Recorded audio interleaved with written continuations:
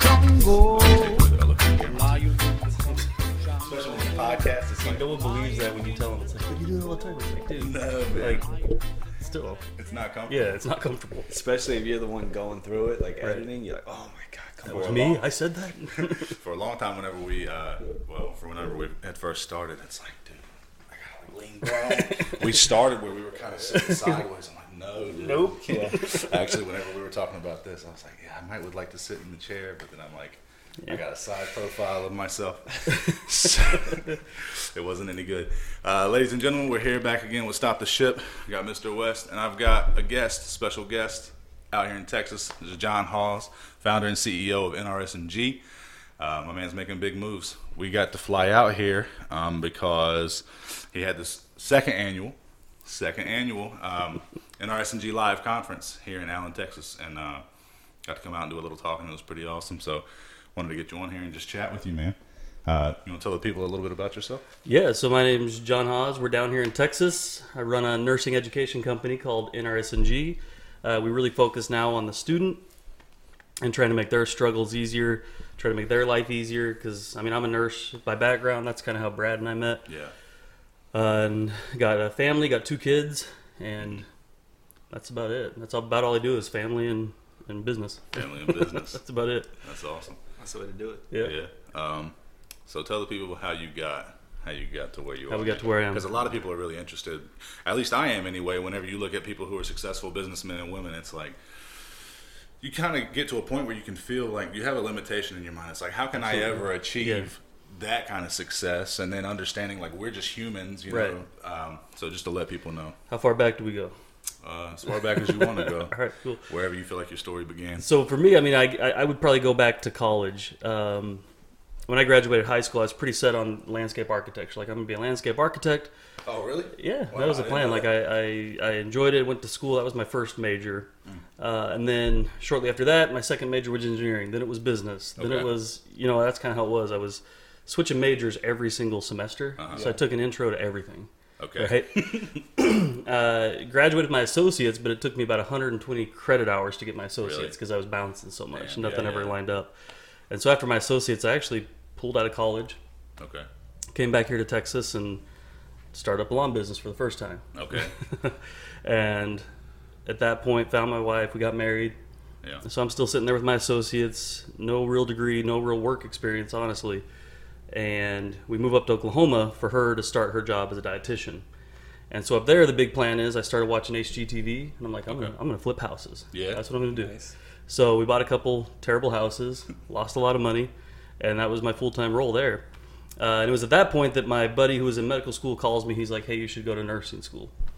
So I applied to nursing school up there, go to the first day of orientation. He didn't say you should go to med school? No, he was like, don't do med school, dude. Like, med school is terrible. Don't do it. Be a nurse so you can be a CRNA. He's like, Okay. better schedule, easier to get into, better work-life balance. Sure. So I look at it, apply, got into the nursing school up there, went to the first day there and looked around and I was like, this isn't for me. Yeah. I didn't feel like I fit in, didn't feel like it was right. Right. The stories they tell on that first day. Oh, yeah. Horror stories. Yeah, so I pulled out. I told my wife, all right, I'm going to go medical school then. Okay. So we wrapped things up there in Oklahoma, moved back here to Dallas, moved in with her parents, and I started taking prereqs for med school. Mm-hmm. My wife at the time, well, my wife that I have today at the time, she's like, she's going to go to med school too. So we're both going to apply to med school. We're going to be, husband, wife, physician team. So we start taking prereqs together, which was a bad idea because I'm really competitive. Yeah. And she gets an A in physics, I get a B. And I'm like, damn it, I'm out, med school's out, not doing that. So at the time, I'm working at a sporting goods store here, and I don't know if you guys have Academy Sports out. Yep. So I was working just doing stock at Academy Sports, 4 a.m. to noon, every day doing that. And the position opens up down in Houston at the corporate office to become a buyer down there. So in the meantime, side note, I finished my bachelor's degree online. So I just get an online bachelor's degree just to have something. Okay.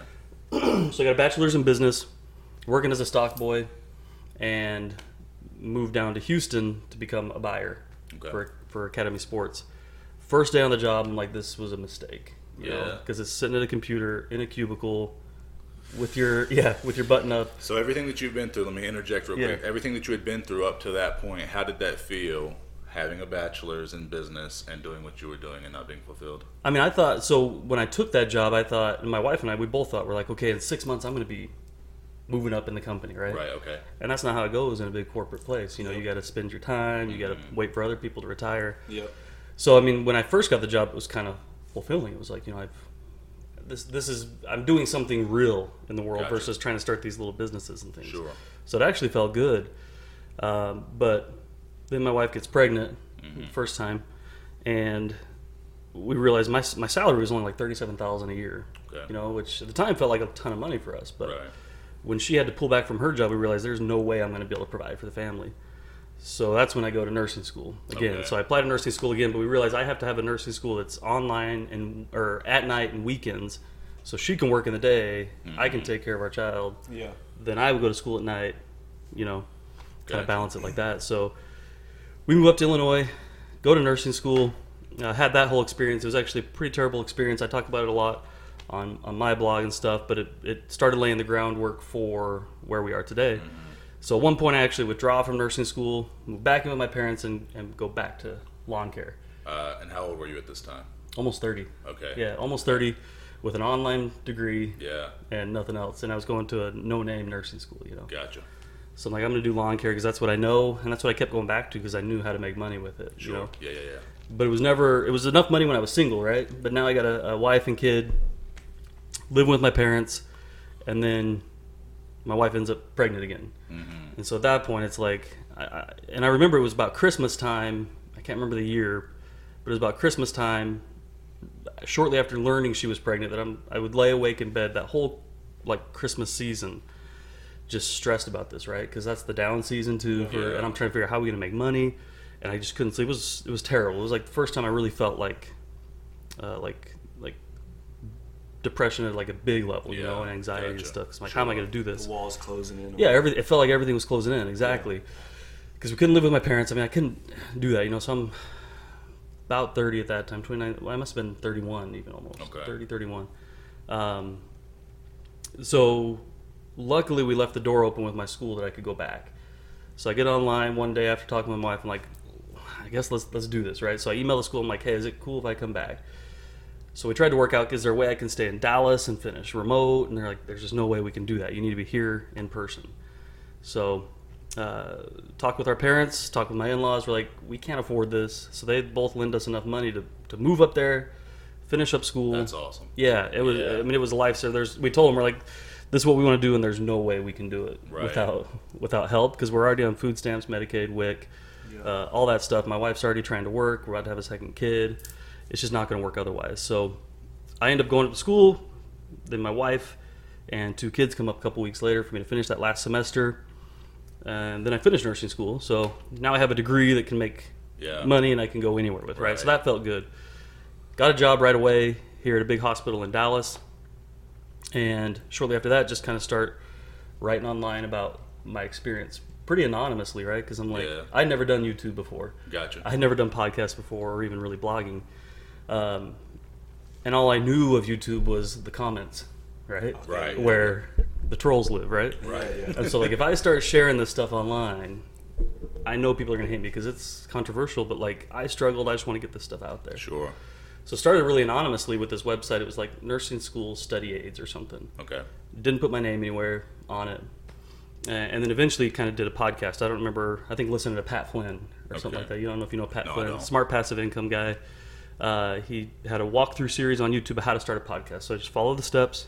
That's awesome. Recorded the first one. It was horrible. But it got the first 10 downloads, right? And I'm like, all right, so maybe people want some more of this. So fire. Yeah. I put the second one out, you know, put the third one out, put the fourth one out.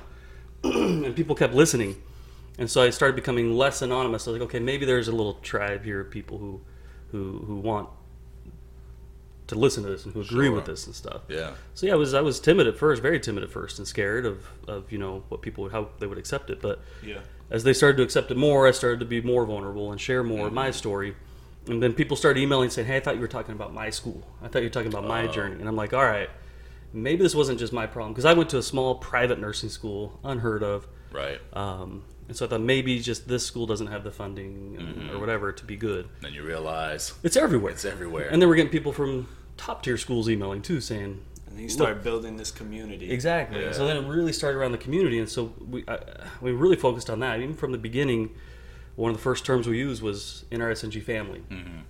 That, look, you might feel, rejected out there, but here you're safe. That's awesome. And so, yeah, we really started it. It was NRSNG, and the tagline was like tools and confidence to succeed. Because we said, okay, we're going to give you some tools, which were, things like cheat sheets and downloads and some of my notes. And then confidence, where the podcast is where I would dole out the confidence. Like, you can do this, you can do this. It's okay, Right. I did it. Sure. You can do it. And so that's kind of how that all started. Yeah. And then continuing to just build the community is how it was. We would, once we had a community, we would survey them directly. What do you guys need? Yeah. And then build more to that and to that. Gotcha. So I don't know how much from there you want from there to here. No, that was great. I just, because I know that there's a lot of people out there who are struggling with things like this, who have those inner, turmoil where they want to be successful, they want to do things, but at the same time, there's the reality of life that's holding them down and bogging them down, and it's like, how do we navigate out of this state of depravity into a mind state of, just trying to be successful? And that's what's so cool about this whole world is, like, this podcast world is, you put yourself out there and everyone thinks that we're all alone in these struggles that we go through, and we internalize everything, and just knowing that somebody else is struggling with the same thing, like, it makes you feel like you're not alone and gives you hope. Exactly. Yeah. Right. And I think so. Yeah, I mean, that's how it was for me. Like, I started listening to some of these guys like Pat Flynn on the podcast, and you feel like you know them, Exactly, because it's like they're in your ear every day, and they're telling you how they did it. And when they're vulnerable and share their story, it's like maybe they're not superhuman. Yeah. Maybe they're actually a person. Right. And then you meet them at the conferences and things. You're like, they are a person. Right.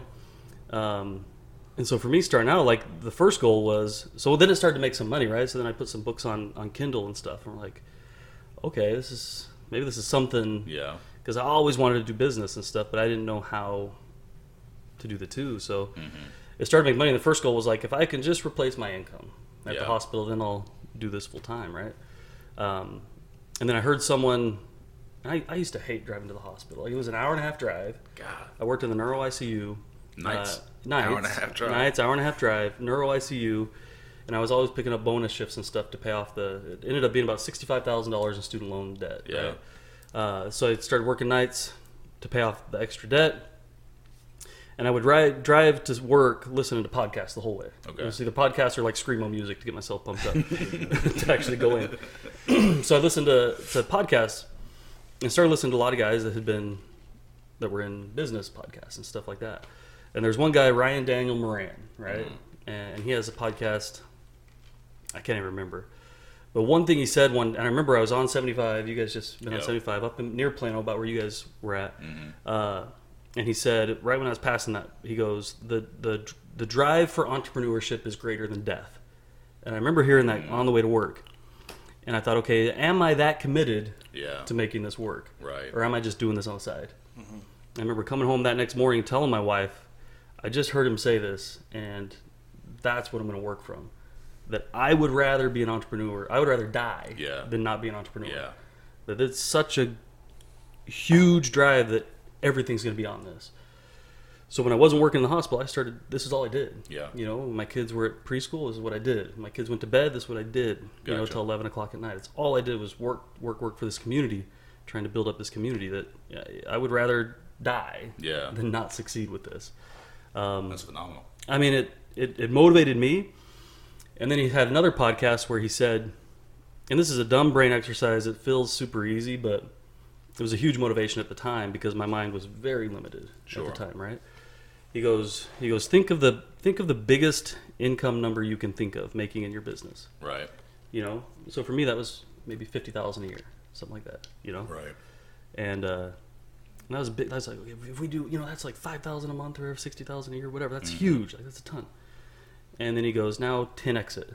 Okay. And he says, and he says, that's fine. So now I'm at 500,000.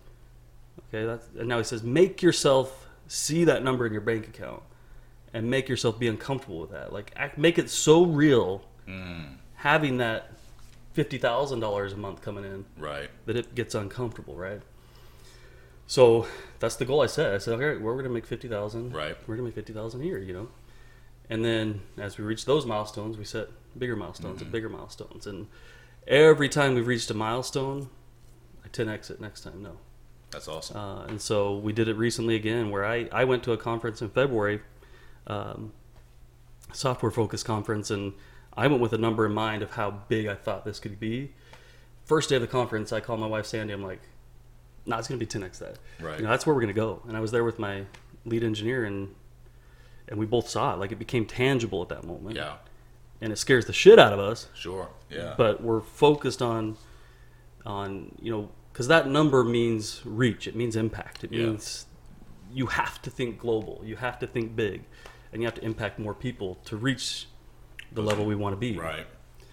So those two things really drove me, and that's where we've been focused. Where it's not about reaching those numbers; it's about having that impact.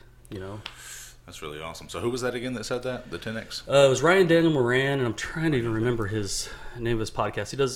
He runs the website capitalism.com. Okay. And so that's really interesting. Plot twist: met him at a conference, maybe last year. Okay. So he's getting ready to speak, and I saw him. I was like, "Hey, Ryan." He's like, "You said this," and it changed everything. He's like, "I said that? I don't remember saying that." I was like, "It changed everything for me." But in that moment, he became human too. Yeah. It's like he's doing all these things, and I was looking at him, but it's like, you're just a human. And it's just so cool to hear that a podcast changed your perspective, changed your focus. I told Brad before, like, when I started listening to podcasts, it changed my whole life. Because it just gave me perspective of people outside of me, outside of my circle of friends and family, just to think of things different and question things and not just think that you have things figured out, just being open to other people's perspective. And I think it gives you that global reach of people that you wouldn't. I mean, this, like we were saying before we started, like, this wasn't possible even 5 years ago. Right. Yeah. That you could sit on a podcast and hear Gary Vee talk to CEO of whatever company. It's like, that wasn't possible for me to get one-on-one interaction with those guys, People pay money to just sit in a room. Yeah. And that's what you're doing. Yeah. And it's crazy. And if you internalize this stuff, I mean, you're hearing from these people exactly what they did to get where you want to be. And just success leaves clues. Success leaves clues, and they're sharing their clues. You just follow that trail. Yeah. Exactly. And you get where they are. Did you have successful people in your personal life?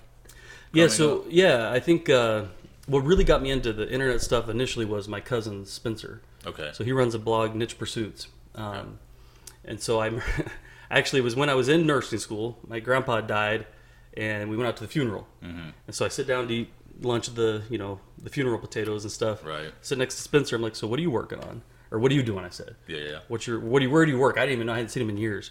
And he's like, "I'm quitting my job at Wells Fargo next week because my blog is making so much money that I don't have to work anymore." I'm like, wow. Hold on. Completely. Tell me what's going on. Yeah, and so he probably told that story 100 times, and most people just, oh, cool, Right. But it was that moment for me that I was like, before that moment, I thought all internet people were scammers, right? Okay, yeah. If you're selling something online, you're a scammer, right? And as that moment was like, I know Spencer, I know he's honest, and so so I started bothering him. Yeah. Every second, I was like, Pick his brain. What'd you do? How'd you do this? What's this doing? And for him to be able to quit his job, like, that was unheard of to me, right? I didn't know that was something that could happen.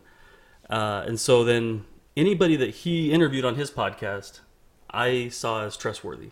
Because I knew he was trustworthy. So I knew he's not going to bring on. So I started following them. People like Nick Loper, Pat Flynn. Okay. These types of guys who were doing, these niche blogs and stuff. So I did everything I could. I just started harassing those guys. Yeah. And got conversations with them and just. That's awesome. Yeah, I was a little mosquito just bugging these guys. Yeah, that's the reason I asked, just kind of segueing, but talking about what we were previously talking about with podcasts, just having accessibility to people. That's the reason I asked is, just because, and I do keep like going back to the people out there who are watching, the audience, just the fact that not a lot of people do have successful people in their circle. Like I said, a lot of people do grow up in that state of depravity or poverty or whatever it might be, and if that's all that they ever see, that's all that they ever know, and then it can become confining and they can never branch out and grow out as a result. But if they don't have anybody in their direct physical environment, it's really cool that we do have this medium right here. As long as you have access to internet, I mean, you've got access to a plethora of podcasts and information that you would never. There's a podcaster, John Lee Dumas. He does the Entrepreneurs on Fire. Okay. Or EO Fire, and he would interview one entrepreneur every single day. These short episodes, and at the end of every episode, he'd say the Jim Rohn quote. He would say, "You're the average of the 5 people you spend the most time with," and he says, "You've been hanging out with me and fill in the blank." Right. You know, and that meant a lot to me. It's like, yeah, you're right. Like, I just heard That's true. Yeah. this dude That's true. or this girl who's light years ahead of me talk to me about how they did it. You know. Right. So, I think that's what we're doing. That's a great here. quote too. Yeah. You know, I mean, it really is. It's true. And you can do that digitally. I tell my wife that. I told my wife that because I would say that. I was like, I need these people in my life. It's like, how do I get these people? Yeah. I have to think bigger. I have to think, you know. And so part of it's just podcast. Part of it's harassing them. Part of it's going to those conferences and just being in the same room as these people and stuff. I do have another question. Yeah. Whenever you were going through those very hard times when you're on WIC and Medicaid or Medicare or whatever it was, how did you mentally? Do you recall how did you mentally navigate out of the state of depression or anxiety or I mean I know just to get past that mental block? I mean, first of all, I would say that I still have those dark times. Like, sure. Even like we were about to have this conference, right? And 200 people were coming, and you were coming, and even last week I hit a really low point, and it just happens. And yeah. I think for me, like with depression, I've started to learn to kind of ride the waves a little bit, and I've let people know that anybody I hire that works directly with me, I'm like, this is how it is with me. Yeah. Like I might be on these really highs, and I might be able to produce really high, but I'm going to make sure we have all the meetings at that point because it's likely the next week I might need a day in bed. Yeah. Where I'm not able to get out of bed. Gotcha. And it's not because I don't want to, but it's because I can't. No control. Yeah, I can't. And I don't remember having depression growing up, but in the last several years, it's hit. As the stakes feel higher in my mind, it feels scarier to fail. I guess almost. Yeah, sure. So Lexapro helped. Yeah. I mean, to be honest. Yeah. And then as you grow, as far as surrounding yourself with good people, hire people that are better than you. Yeah. And stronger than you. And I don't mean better, but people who are better at certain things Sure. than you. And learn to trust. That's one of the hardest things. Learning to trust and let those people, when I need a day in bed or when I need a day away, I know that things are going to be okay because I'm hiring people able to do it all. Yeah. I don't know. That probably doesn't help at all. I don't know. No, it does. I mean, in the earlier days when I didn't have those people and stuff, it was being open with my wife. Yeah. At least I had her. I have a good family network. Did you ever hit a state of hopelessness? All the time. Yeah. Still. Yeah. Even still. Yeah. Yeah. Keep you grounded. I guess. No, but it's hard. cool to see someone in your position, Be open and vulnerable about that. Yeah, because so many people deal with that, and they think it's because they're not where they want to be, and you're proof that when you are in the process of doing something, great, helping all these people out, you could still feel those feelings, Right. And that's another thing that makes people feel like they're not alone. Yeah. It's something we all struggle with. I think, you and I were talking about this last night. Like, people just need to be open about that because if you look at my resume externally, it's like wife, 2 kids, got a house, This guy's living 2 a pristine cars. life. Sure. Yeah, I mean we got a business that pays 20, 30 employees. That looks good, Right. But that doesn't mean that this is perfect. And I still have to battle that, and it sucks. Yeah. I mean, it's gotten bad before, Yeah. and it's even recently, And I think the first thing was, and it was the hardest part, was my buddy who was the physician who told me to go to nursing school. We've grown up, and we're apart now, distance-wise, but we're still good friends. Yeah. It was just texting him, being like, "Dude, I'm down." Yeah. And that was being able to do that. That first person you tell is the hardest part. Yeah. Yeah. But if you do that, it opens it up. Like I think depression thrives in darkness. Yeah. And so if you can just open up. That's a good way of putting it. Yeah. If you can open up to one person. Yeah. At least you have them you can go to. Yeah. Yeah. After I lost my mom and my dad, I ended up having to get on antidepressants, and it was like, because it was the same thing. It's like, dude, every day is just shit. I mean, I don't want to get up. I don't want to go to work. Everything was down. I got on meds too. I don't remember what I got on. I can't remember what I got on, but it helped. It did, It gets you through that lowest point at least. Yeah. Yeah.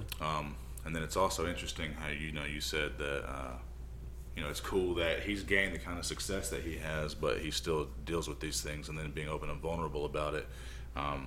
So it's interesting to think that just because people out there who are in pursuit of success, however they define success, understanding that may not always equate into, it's not going to solve your problems. It's not happiness. Yeah. It's not joy and happiness or whatever. Right. Yeah. So I guess whenever you guys are going through the process of just trying to build whatever you're trying to build, grow however you are, just understand that if the thought in your mind is that this is just going to lead to my life becoming perfect, just understand that it's not. It's never.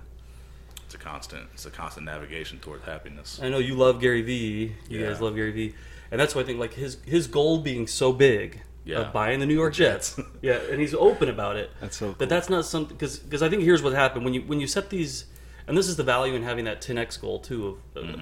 I don't like revenue targets for like achievement. You know what I mean? Because, but aside from that, like any goal you set, as soon as you hit it, you have that moment of high, and then it's like, now what? I thought everything was going to be good now, right? And then that's not how it is. You know who Marco Pierre White is?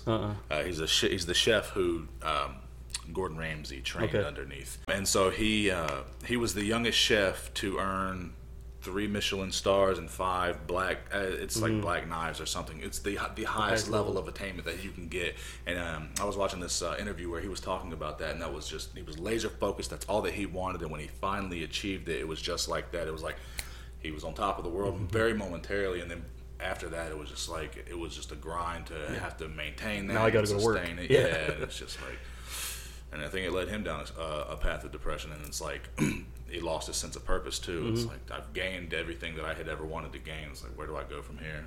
But that's what I'm interested to see what happens when Gary buys the New York Jets. Yeah, because what's the next But filler for him? he's talked about that too. Yeah. He said, I really want to buy the Jets, but I'm also scared as fuck of buying the Jets too, because if that is his ultimate end goal, it's like, then what? Yeah, and he's getting closer and closer. Yeah, he is. Guy's a beast. It's just awesome that we talk about manifesting things like into reality, and he has the courage to put it out into the world. Like, there's a chance that he never could, right? But he's being vulnerable by setting a goal, letting everybody know his goal. So there could be haters that hold him to it, like, no, you said this, but it's just he's manifesting that, and I'm sure that's a goal he'll accomplish. And I think that with that too, like, because we've been talking about surrounding yourself with people, like internally, like our company, I've scared the shit out of every employee because of the goals that I've set for this company. Right. But what it does is it's forcing all of them to expand a little bit too, because they all came and said, well, my job is to be an accountant, for example. So as long as I complete the spreadsheet, no, your job is to be CFO of the largest nursing company in the world. Yeah. Okay, well now how do I get to there? Damn, we just printed this quote that I really like. It's set goals so high that you can't achieve them with the person you are today or whatever like that. But yeah, I can't be the CEO of the largest nursing education company, but that's okay. We're not that company today. Right. But I'm going to be the CEO of that company. There you go. And I'm going to grow to be that. That's awesome, man. I think we're probably about at the end of our time. We're going to do like hot ones. Do you want to plug anything? Let people know where they can find you? Yeah, I mean, we're over at NRSNG.com. If you know any nurses, send them our way. Yeah. Jon Haws, ladies and gentlemen. Yes. Appreciate you for coming out, man. For real. Deuces. Debo estar listo.